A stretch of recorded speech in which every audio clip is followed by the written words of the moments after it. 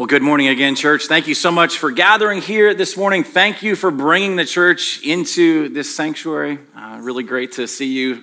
For those of you that are gathered for Crosspoint at home, thanks for bringing the church into your living room, your dining room, wherever you happen to be gathered. If you're new to Crosspoint, my name is Jamie. It's my joy and privilege to be one of the pastors here. It is my joy to open up God's Word, and it is a special joy as well to begin a brand new series together this morning called Restore My Soul. What does it look like to find our identity in Christ? And so beginning this week, it will literally take us all the way to the Advent season. And if you're like, oh, isn't that a long way off? It is not. I was at Costco yesterday. The Christmas trees were up. I'm like, really? Right next to the Halloween stuff. Anyway, all right, so we don't have time to talk about that. But this series will take us for the next 11 weeks. And so I want to encourage you, if you brought a Bible or you got an app on your phone, we want to spend time this morning in Psalm chapter 42 to begin this series. And what we're going to do is we're going to take a couple minutes to get there. I'm going to intro a few things. But as always, too, you can go to cp.church on your phone. In the lower right corner of your screen, you'll see these little next steps, that little icon there. And if you click that, a menu will come up. It'll say sermon notes as one of the options. You can click that. Any of the text we're in this morning, anything I put up on the slides will be there, and you can follow along. You can actually take notes that way. If there's a quote, something that interests you, you don't have to furiously try and catch it. You can reference that. So, Restore my soul is what we're going to be in. And this line comes from one of the most famous psalms in the world. It is a psalm that I had the privilege to preach on my final Sunday before heading out to sabbatical. All right. And so if you're somebody that's new to Crosspoint, you're wondering like, hey, who's this strange guy that's up here? I am strange, and I've been away for a while, but I've been back here the last couple of weeks. And I was thinking back on just some of the things the Lord has been doing. And in fact, intentionally went into a time of sabbatical over the summer months, encouraged by my sabbatical counselor and coach to not actually have something planned for a fall sermon series, but to leave space so that I might actually, have just an opportunity to hear from the Lord and to listen and say, Lord, what would you have for all of us? Not just for me on a sabbatical, but what would you have for us as a church? And so as I was reflecting and thinking about those things, and from things that I was reading to time in the Word in the morning, to spending time journaling thoughts out, to talking with my sabbatical counselor and coach, conversations with my wife, Heather, like all of these things, there was this repeated sort of refrain, something that I kept coming back to. And it was something that actually showed up in Psalm 23, which is the psalm that I preached on back at the end of May. So let me just read it to you, these opening verses. The Lord is my shepherd, I shall not want. He makes me lie down in green pastures. He leads me beside still waters. He restores my soul. He leads me in paths of righteousness for his name's sake. Now, that line there, he restores my soul. Like there's this cry of the psalmist, Lord, would you renew me? Would you refresh me? Would you restore my soul? And that theme has been incredibly helpful for me to just kind of join the psalmist in praying that, Lord, would you restore my soul? Not just in times of rest, not just in times of, oh, look at the Rocky Mountains are amazing, and they are. But what does it look like to have this sort of renewal and restoration daily, weekly, in the mundane, in the everyday grind of life, and not just as individuals, but what does it look like for us together as a community to cry out to the Lord and say, would you restore my soul? And then to rest in his promise that he 100% will do that, not just someday off in the future, but that actually can start right here, right now. And one of the books that I took on sabbatical, all right, I had a number of things that I was taking with me, was a new book by an author named James Bryan Smith. To be an author, you got to have three names. So James Bryan Smith had written a series, this trilogy, that all of the books started with the good and beautiful. He wrote The Good and Beautiful God, Good and Beautiful Life, Good and Beautiful Community. And then a couple of years ago, though he thought that series was finished, he felt, and through some encouragement with some friends and people speaking into his life, that there was one more book to write. And I happened to just hear him on a podcast. I thought, oh, that kind of sounds interesting, not knowing really what the book was about. Ordered it, took it with me on one of our travels. The last one was called, the most recent one, The Good and Beautiful You, which I'll admit, my kind of cringe factor a little bit. It was like, oh, that sounds a little self-helpy. It sounds a little like, oh, you're good and beautiful. I'm like, no, I'm not. I'm terrible, right? And so I was like, what do I do with this? But the idea here is, no, good and beautiful. Like, how do you see like all of who you are restored to what Christ would have for you as you find your identity in Christ? And that's the big theme. And within that, it really was this work that helps explain the significance of the soul, what it looks like to have our souls restored. After that, there's another book I'd wanted to read, and it was called The Soul of Shame. And then again, there's that kind of theme coming up. And another book, Renovation of the Heart by Dallas Willard, and he's talking about the soul. And so it was just, again, this kind of confirmation of like, I think we need to kind of sit in this and ask the Lord, pray to the Lord, would you restore my soul, but also our soul? Because I think it's fair to say that life has a way of beating us up, kicking us when we're down, right? And that was heightened even over the last 2.5 years. And I think anyone that is here this morning being like, no, I'm good, I'm unscathed, you have not attended to your soul.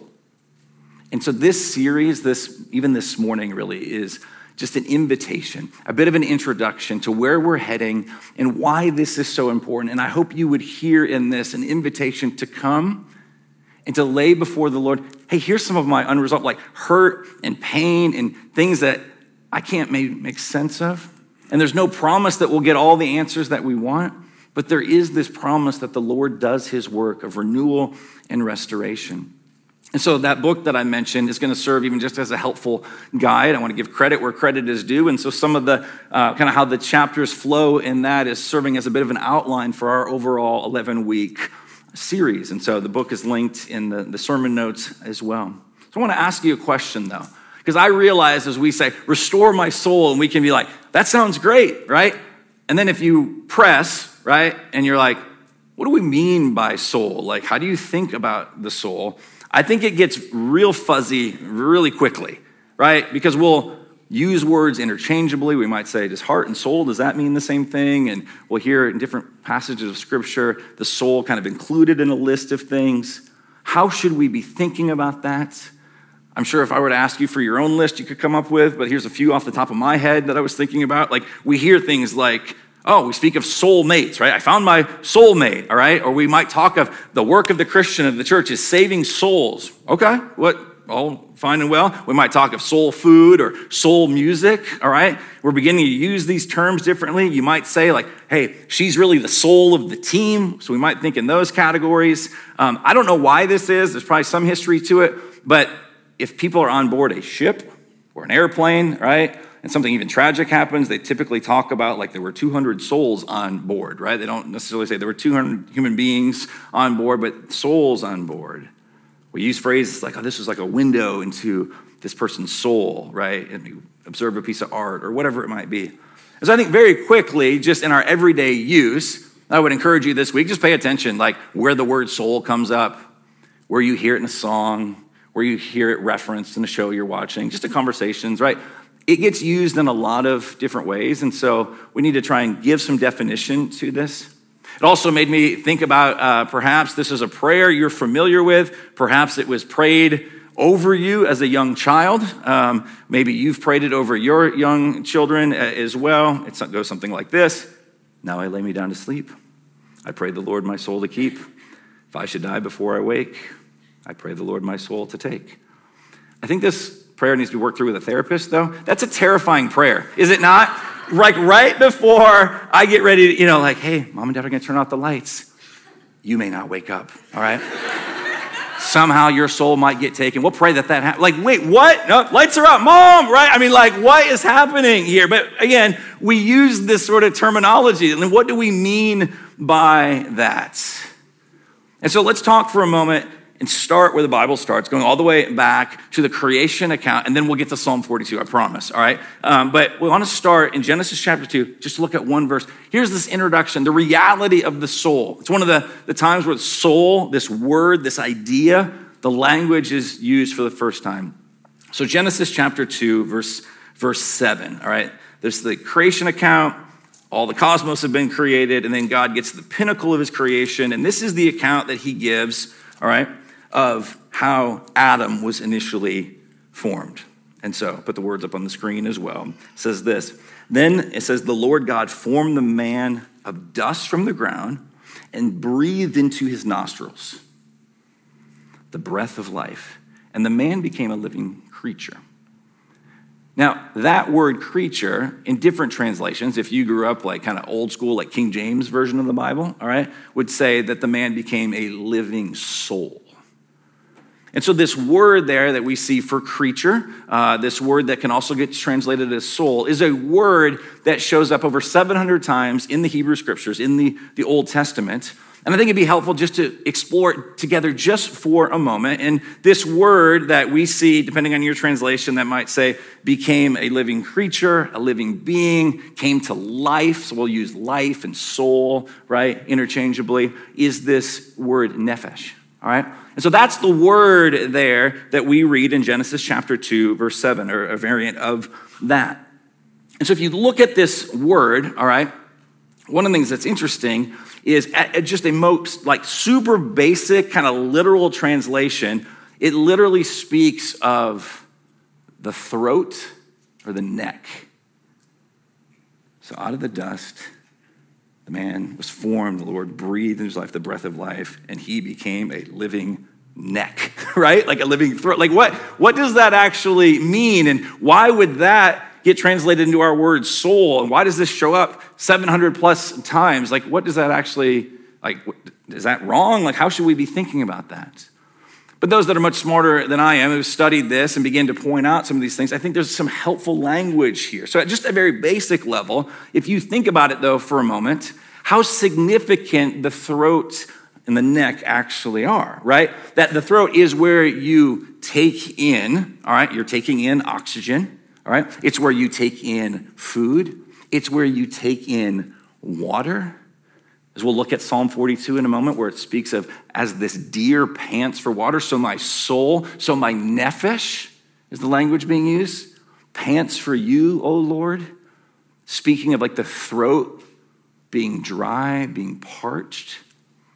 We also know that this is significant in that it's what connects our head to the rest of our body. That's fairly significant, all right? It's also a place of great vulnerability. Like it's one thing to get cut on the leg or the arm, but it's another thing to get cut in the neck, right? I don't want to get cut anywhere, but like the neck, I mean, it's more vulnerable. It's more serious. It can be a life or death matter. And so just with those sort of basic definitions or sort of ideas around it, when we use this word, it's communicating, it's doing something significant. It's bringing in what we need for life in many ways. It's vulnerable. It should be attended to. It should be protected. It should be like looked after. And so this series then is an invitation to say, how do we factor all of that in? Are you caring for your soul? And to give a little bit of definition to it, Dallas Willard in his book, Renovation of the Heart, some of his chapters on the soul speaks of this. He says, what is running your life at any given moment is your soul. Not external circumstances, not your thoughts, not your intentions, not even your feelings, but your soul. The soul is that aspect of your whole being that correlates, integrates, and enlivens everything going on in the various dimensions of the self. The soul is the life center of human beings. The Latin word for soul is where we get our word animate, right? And so just that idea, it's like that's what enlivens. It integrates everything. In that same book, if this is helpful, maybe this will be confusing, but if this is at least helpful, because here's some of the words we might use. Willard lays out this sort of diagram of like you've got the spirit there, and that deals with like the heart and the will, some of your desires, and then it moves out to the mind, which would include things like your thoughts and feelings. But then there's the body, all right? We're not disembodied souls, so the body. There's a social or relational component, like we are made to exist in relationship and community. And then what you see is the outer layer. Right? It's the soul. It's the thing that encompasses all of these things. And so again, we are to be people, if we're going to see our souls restored, we need to pay attention to all of those categories because they all affect the soul. And so I want to just ask you as we start out this morning and before we get into Psalm 42, how would you answer this question? and I mean this in give some thought right now, but also knowing that groups this week kick off and community groups will be going through this. This will be space to talk about these things. You need to be in conversation with people, whether it's in a formal setting, informal, whatever, but how is your soul? How would you say it's actually doing? Are you attending to your soul? We attend to lots of things in life, all right? And they're good things, and they're things we should attend to, right? But I wonder how many of the things we make a priority and we'll schedule, we don't even think about that as far as our soul goes. We might schedule an appointment to get our hair cut. Cool, nothing wrong with that, right? But do we actually schedule any time to even attend to our soul, to think about such matters? Or do we just get so busy with life? And so related to that question of how's your soul is this other question. As you consider it, as I consider it, as we consider it together, will we actually be honest? Will we do some work of reflection, even thinking about things that are painful and that are hard, and ask the Lord, where are you in the midst of that? We're going to see an honest soul, an honest man as we get to Psalm 42. That's what I love about the Psalms just in general. There's this raw honesty and vulnerability, a willingness to cry out. I love the way in the book, The Cry of the Soul, which is written together by Dan Allender and Tremper Longman. Hear these words, they say, ignoring our emotions is turning our back on reality. Listening to our emotions ushers us into reality. And reality is where we meet God, which is what we want, right? And then they say this, emotions are the language of the soul. So we should be paying attention to these things that are little lights on the dashboard, right? Telling us, pay attention to that. They are the cry that gives the heart a voice. However, we often turn a deaf ear through emotional denial, distortion, or disengagement. We strain out anything disturbing in order to gain tenuous control of our inner world. They continue, we are frightened and ashamed of what leaks into our consciousness. And in neglecting our intense emotions, we are false to ourselves, and we lose a wonderful opportunity to know God. We forget that change comes through, and listen to these words, through brutal honesty and vulnerability before God. I really do wish that wasn't the case. Most of us aren't signing up for, cool, I want a dose of brutal honesty and vulnerability. We tend to shy away from those things.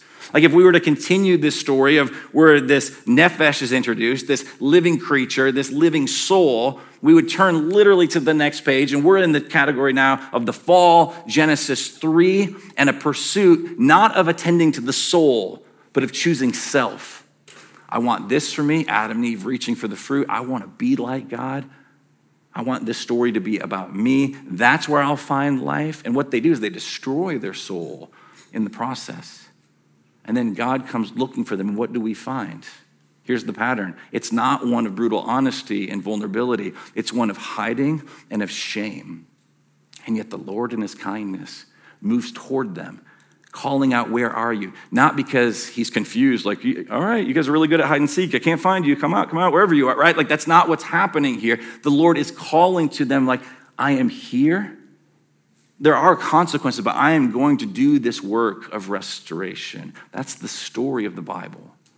We continue to be a people. I continue to be a person that wants to hide. And there's this invitation. So let's look now at Psalm 42, where we get this picture of this honest soul. There's far more in here than we have time for, but I just want to kind of big picture to be able to look at this and see, here's somebody that is at least paying attention. They're naming their circumstances. All right, and what we will see is they're not owned by those circumstances, but they are also calling things out this is hard and this is difficult. And that's the place. This community of believers, this is the space for that. So let me read Psalm 42, and then we'll go back and kind of look at it section by section. But just to hear it in its entirety, it also, most scholars will tell you, chapter 42 and 43, go together. They probably should be one psalm. They repeat similar thoughts and a certain refrain that's in there, but those same scholars don't know how long I preach. So we're just going Psalm 42, not doing Psalm 43, but it all kind of says the same thing, all right? So 42, as a deer pants for flowing streams, so pants my soul, so pants my nephesh for you, O God. My soul thirsts for God, for the living God. When shall I come and appear before God? My tears have been my food day and night, while they say to me all the day long, where is your God? These things I remember as I pour out my soul, how I would go with the throng and I would lead them in procession to the house of God with glad shouts and songs of praise, a multitude keeping festival. Why are you cast down, O my soul? Why are you in turmoil within me? Hope in God, for I shall again praise him, my salvation and my God. We'll hear those words, that refrain again at the end when we get to verse 11. My soul is cast down within me. Therefore I remember you from the land of Jordan and of Hermon, from Mount Mizar. Deep calls to deep. At the roar of your waterfalls, all your breakers and your waves have gone over me. By day the Lord commands his steadfast love, and at night his song is with me, a prayer to the God of my life. I say to God, my rock, why have you forgotten me? Why do I go mourning because of the oppression of the enemy? As with a deadly wound in my bones, my adversaries taunt me, while they say to me all the day long, where is your God? Why are you cast down, O my soul? And why are you in turmoil within me? Hope in God, for I shall again praise him, my salvation and my God. So as we look at this, again, this is a picture. I wanted to spend some time here because it's a picture of a brutal and a raw honesty and vulnerability. It doesn't, though there's hope in it, and I think there's a pathway towards restoration and renewal and some key things in this text. There's honestly more time given to this is difficult. This is hard. He's wrestling with some things. I mean, it starts out, right, as a deer pants for flowing streams. And I don't know what comes to mind for you, but when I read that, right, I'm like, oh, it's like this sort of picture. It's like, oh, it's beautiful. It's tranquil. There's this deer, right, and this little babbling brook. I know some of you are like, ooh, that's dinner, but that's not what we're thinking here, okay? And so it's like this peaceful, tranquil, pastoral sort of thing. But I found it helpful as I was reading and studying, and somebody pointed out, they're like, all right, deer, like all animals, are very instinctual, and they don't really get themselves to the point of being deprived of water. I mean, the deer is panting at this point. It's parched, it's weary, it's broken down. These are drought conditions. That's what's happening. It's not they're just moseying on over there. This is an animal that hasn't had any water probably in days and is desperate for it. And then the psalmist, right? We don't know this person's name, all right? We don't know a lot of detail, but we know some things. And one of the things we know is he is in a time of spiritual drought. Perhaps that's you this morning.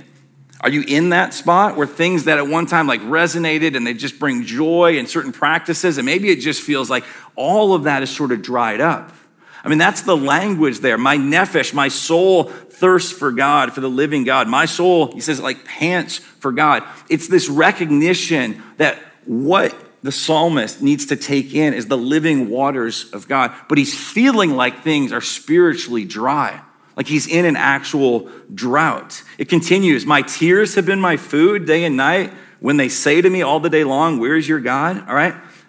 That language, just very briefly. I mean, to put this in modern day language, this wouldn't have been necessarily the language of the Bible, but when it's talking about this downcast soul and soul panting and all this, I mean, this is a picture, I think it's fair to say, of just what we would say, hey, this is a man that's in a state of depression. So he feels spiritually dry, spiritually cut off from God, spiritually parched. He's not eating, his physicality aspect, he's not eating or sleeping. My tears have been my food, my sustenance. That's not working out too well, day and night. So if that's happening day and night, the guy's not sleeping well, right? And so this is a picture of someone where everything is in turmoil, emotionally, physically, spiritually, psychologically, all of this is happening. He says, these things I remember as I pour out my soul, how I would go with the throng and lead them in procession to the house of God with glad shouts and songs of praise, a multitude keeping festival. He's remembering that he used to have these times of renewal. We know enough to know he had a role as a worship leader in that time and place.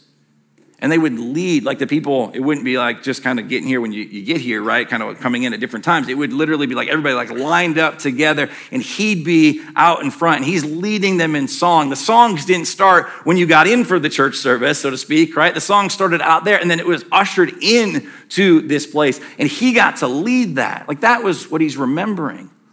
And while he's longing for those days, now he is spiritually far from God. He's also physically far from God, as we learn his location as far as like from the temple, from Jerusalem. And he's got people around him that don't believe what he believes, and they're mocking him and they're taunting him. Do you feel that?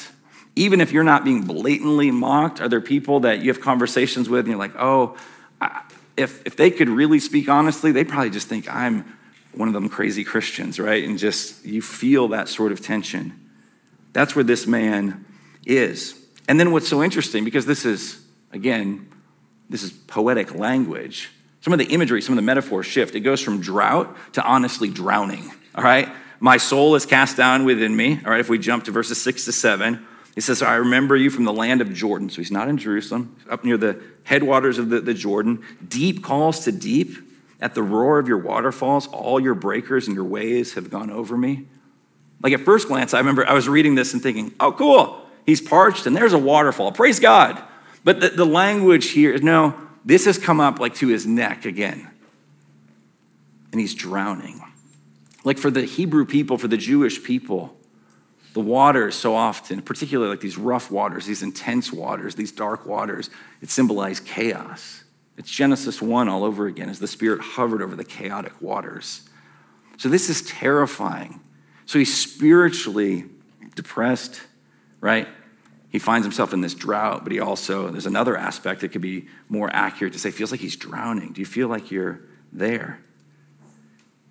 Verse 8, by day the Lord commands his steadfast love. At night his song is with me. So there's some good things here, all right? A prayer to the God of my life, so he's praying. But then a quick reminder, just because you pray and do this doesn't mean, boom, everything's immediately fixed. He says, I say to God, my rock, so he's calling him the right thing. And then he says, why have you forgotten me? Such honesty here. Why do I go mourning? Because of the oppression of the enemy. As with a deadly wound in my bones, my adversaries taunt me while they say to me all the day long, where is your God? He mentions this a couple of times. So there's this intensity around all of this. And so I want to just ask for just a moment here. We see some things here in answer to this question, like what causes the soul to be cast down? And if we could sit down and have a one-on-one conversation, I'm sure you could come up with your own list, and I'd have my own list. And the book that I mentioned before by James Bryan Smith, he has his own list in there. And so what we're going to do over the next 10 weeks together after this week is to spend time looking at what are some of those things that if we don't attend to can be realities that will actually cause the soul to sort of shrivel up, cause the soul to not function as it was created to function. In his book, The Good and Beautiful You, James Bryan Smith lists out these 10 things. And so this will kind of set some of the content of what we will be looking at, and then finding, okay, if these are sort of the causes, some of the problems, what is the cure that's offered to us? And so we'll look at things like, hey, we're embodied souls, all right? So we don't ignore our physicality. What about feeling unwanted? How do we deal with that very real feeling that, we thought maybe would go away after we graduated middle school, and it's still there with us?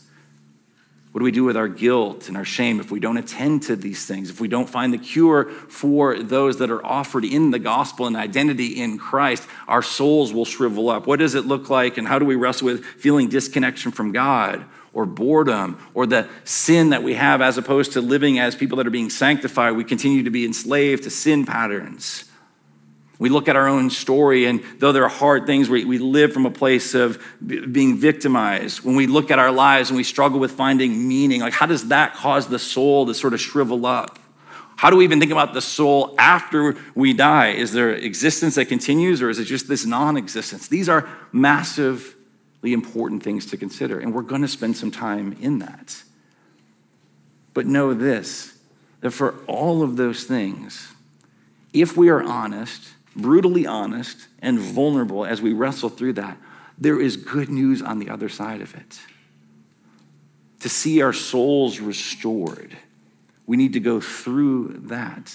And so I realize even up to this point, it's like, Okay, cool. Cheery church service, right? I'm glad Jamie's back. Wow, sabbatical's really bummed him out, right? It kind of feels like there's this heaviness, but here's the beautiful thing. We'll close with this. As we look at this repeated refrain that was in verses 5 and 11, we get this picture of what does it look like to have our souls restored? And there's some beautiful clues in this text that will help sort of set the trajectory of what we're going to be looking at week after week and what we need to rest in day after day. And in this, we have to consider, as we saw the trajectory, what we saw with Adam and Eve in Genesis 3, we need to ask ourselves, how are we going to try and fix this, right? Are we going to try and fix it? Is it up to us? Will we go the way of the self or the way of the soul? And the way of the self leads us to a place, honestly, that is this self-focus. It leads to isolation, self-dependence. It leads to disintegration. It doesn't lead to the wholeness that we desire. It's us continuing to believe the lie and the hype that's constantly before us that we can make something of ourselves. I love the way in the book Soul Keeping, John Ortberg talks about the self. He says this, ironically, the more obsessed we are with ourselves, the more we neglect our souls. All our language reflects this. If you're empty, well, you need to fulfill yourself. If you're stressed, learn how to take care of yourself. If you're on a job interview, you have to believe in yourself. If someone dares to criticize you, you have to love yourself. If you're not getting your own way, you have to stand up for yourself. What should you do on a date? You ought to be yourself. And then he asks this very important, poignant question. What if yourself is a train wreck? What do you do then? And so the constant kind of false narrative, we live in this contested space. You and I are always being discipled. And the constant message we're getting around the clock is pursue the self, be this individual, do that. You can solve it. You can figure it out. And Jesus is inviting us into this glad surrender to come before him and say, my soul is a wreck right now. It feels like it's shriveling up because I've been trying to pursue things on my own. Jesus, will you do this work of restoration? That's where the psalmist is getting. And what we know as he cries out to God, we know even more fully how this story plays out. Because what Jesus does in kindness and his grace to us, Matthew 16 says these words, for what will it profit a man if he gains the whole world and forfeits his soul? Or what shall a man give in return for his soul? Dallas Willard spoke of this not just as, it's talking about eternal destinations of heaven and hell. No, there's obviously truth to that. There's also something that should be considered right here, right now. Literally, what if you got everything you could ever want or imagine? You got every relationship, you got every amount of money, every trip, every experience, right? All the friends you could want. Everybody thinks you're amazing. You got the house you want, you got the kids you want. They're all behaving the way you want. All of these things. He says, what will it profit a man if he gains the whole world and forfeits his soul? What will he give in return for his soul? We're missing the big thing. And so Jesus, out of love, asks us to consider these matters because our soul is not just someday off in the future, but right here, right now. What would it look like to have a soul that's flourishing? And so the psalmist does this in verses 5 and 11, they're the same words. Why are you cast down, O my soul? And why are you in turmoil within me? Hope in God, for I shall again praise him, my salvation and my God. Friends, the picture here is this. You notice that he's talking to himself. We need to consider this we talk to ourselves more than anybody, and we listen to ourselves more than anybody, right? There's this constant narrative that's going on, in our minds all the time. You're no, you're crazy. You're crazy too. We all do this, right?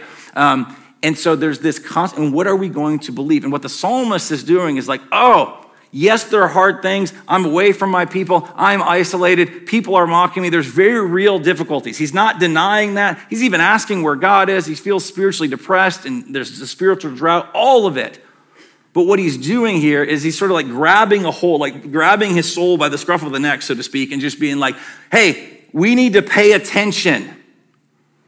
And our invitation every day is to start that way, to say, soul, pay attention to what is good and is true and is beautiful about us in Christ. Not anything to do with me internally. That's a pursuit of the self, but because of the work of Christ. And here's the thing. I want you to, I legitimately believe this. It's not just like preacher speak or anything, right? I cannot do that on my own. And you cannot either. I need you. You need the person that's sitting next to you, in front of you, behind you, right? We need one another. Because sometimes it's really hard to actually sort of grab a hold of our soul and remember what is good and beautiful and true of us in Christ. This is the calling of the church. That we get to remind one another. That's what's happening when we're singing songs and we're praying. We are reminding, we're declaring over one another. This is true. All week long, you've been beat down and told what to pursue as far as pursuit of self. But you walk through these doors, and this is the space where we get to be reminded of what is most true about us because of the finished work of Christ. And so the psalmist then says, I can't be looking inward. I got to look up. And he says, hope in God. And he's doing this before his feelings have caught up. Right? He's like, I will one day praise him. He's looking forward to that. But you are my salvation. That's where he goes. And so, friends, here's the invitation, not only this morning and at the start of this series, but every day and as we journey together in this, is to take seriously Jesus' words, to be reminded of the invitation to be brutally honest. I am spiritually parched. My soul needs to connect with God. And Jesus, in John 7, verse 37 says this, if anyone thirsts, anyone, doesn't matter your background, doesn't matter if you go to church religiously or you hardly ever show up or whatever it looks like, right? Doesn't matter if you're young, you're old, if anyone thirsts, let him come to me and drink. That is the invitation from Jesus for our parched and our weary souls. Will we drink of the living water? And what is so beautiful, we'll close with this. If we were in the book of John and we read those words out of John 7 and you just kept flipping the pages and you're reading the story and the life of Jesus, we would get to John chapter 19. And in John chapter 19, there is Jesus being put on a cross on this Roman execution device, the most shameful death possible. And he's hanging there, with spikes that were driven through his hands and his feet, and the clothes stripped off of him, and his back, the flesh had been ripped off his back, and as he's hanging there, he's ready to utter these final words. He's ready to declare, it is finished, that he had come and accomplished what the Father sent him to do. The Father sent him for parched and weary people like you and me who deserve to drink nothing but the wrath of God, that Jesus was willing to come and drink that cup of wrath all the way to the bottom so that you and I might drink of the living water that Jesus has. And so Jesus wants to declare it is finished. And what he utters right before that, we read these words in John 19. After this, Jesus, knowing that all was now finished, said to fulfill the scripture, what did he say? I thirst. And a jar full of sour wine stood there. So they put a sponge full of the sour wine on a hyssop branch, and they held it to his mouth. And when Jesus had received the sour wine, he said, it is finished.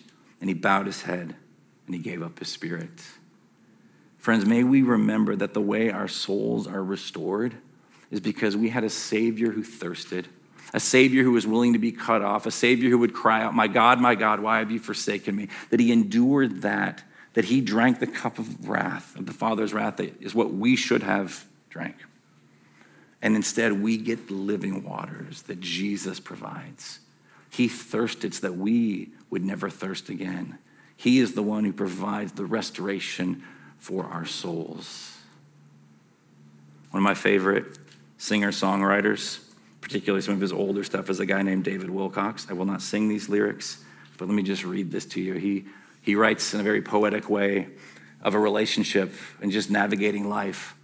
And he comes to the conclusion that the best picture for him and the people he's closest with is of a broken cup.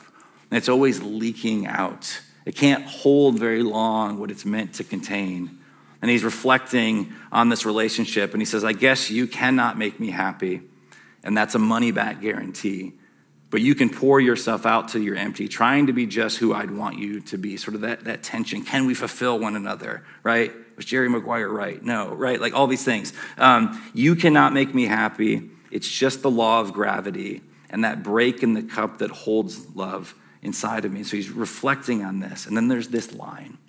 And friends, hear this as this invitation that Jesus is giving to us in this series and each and every day.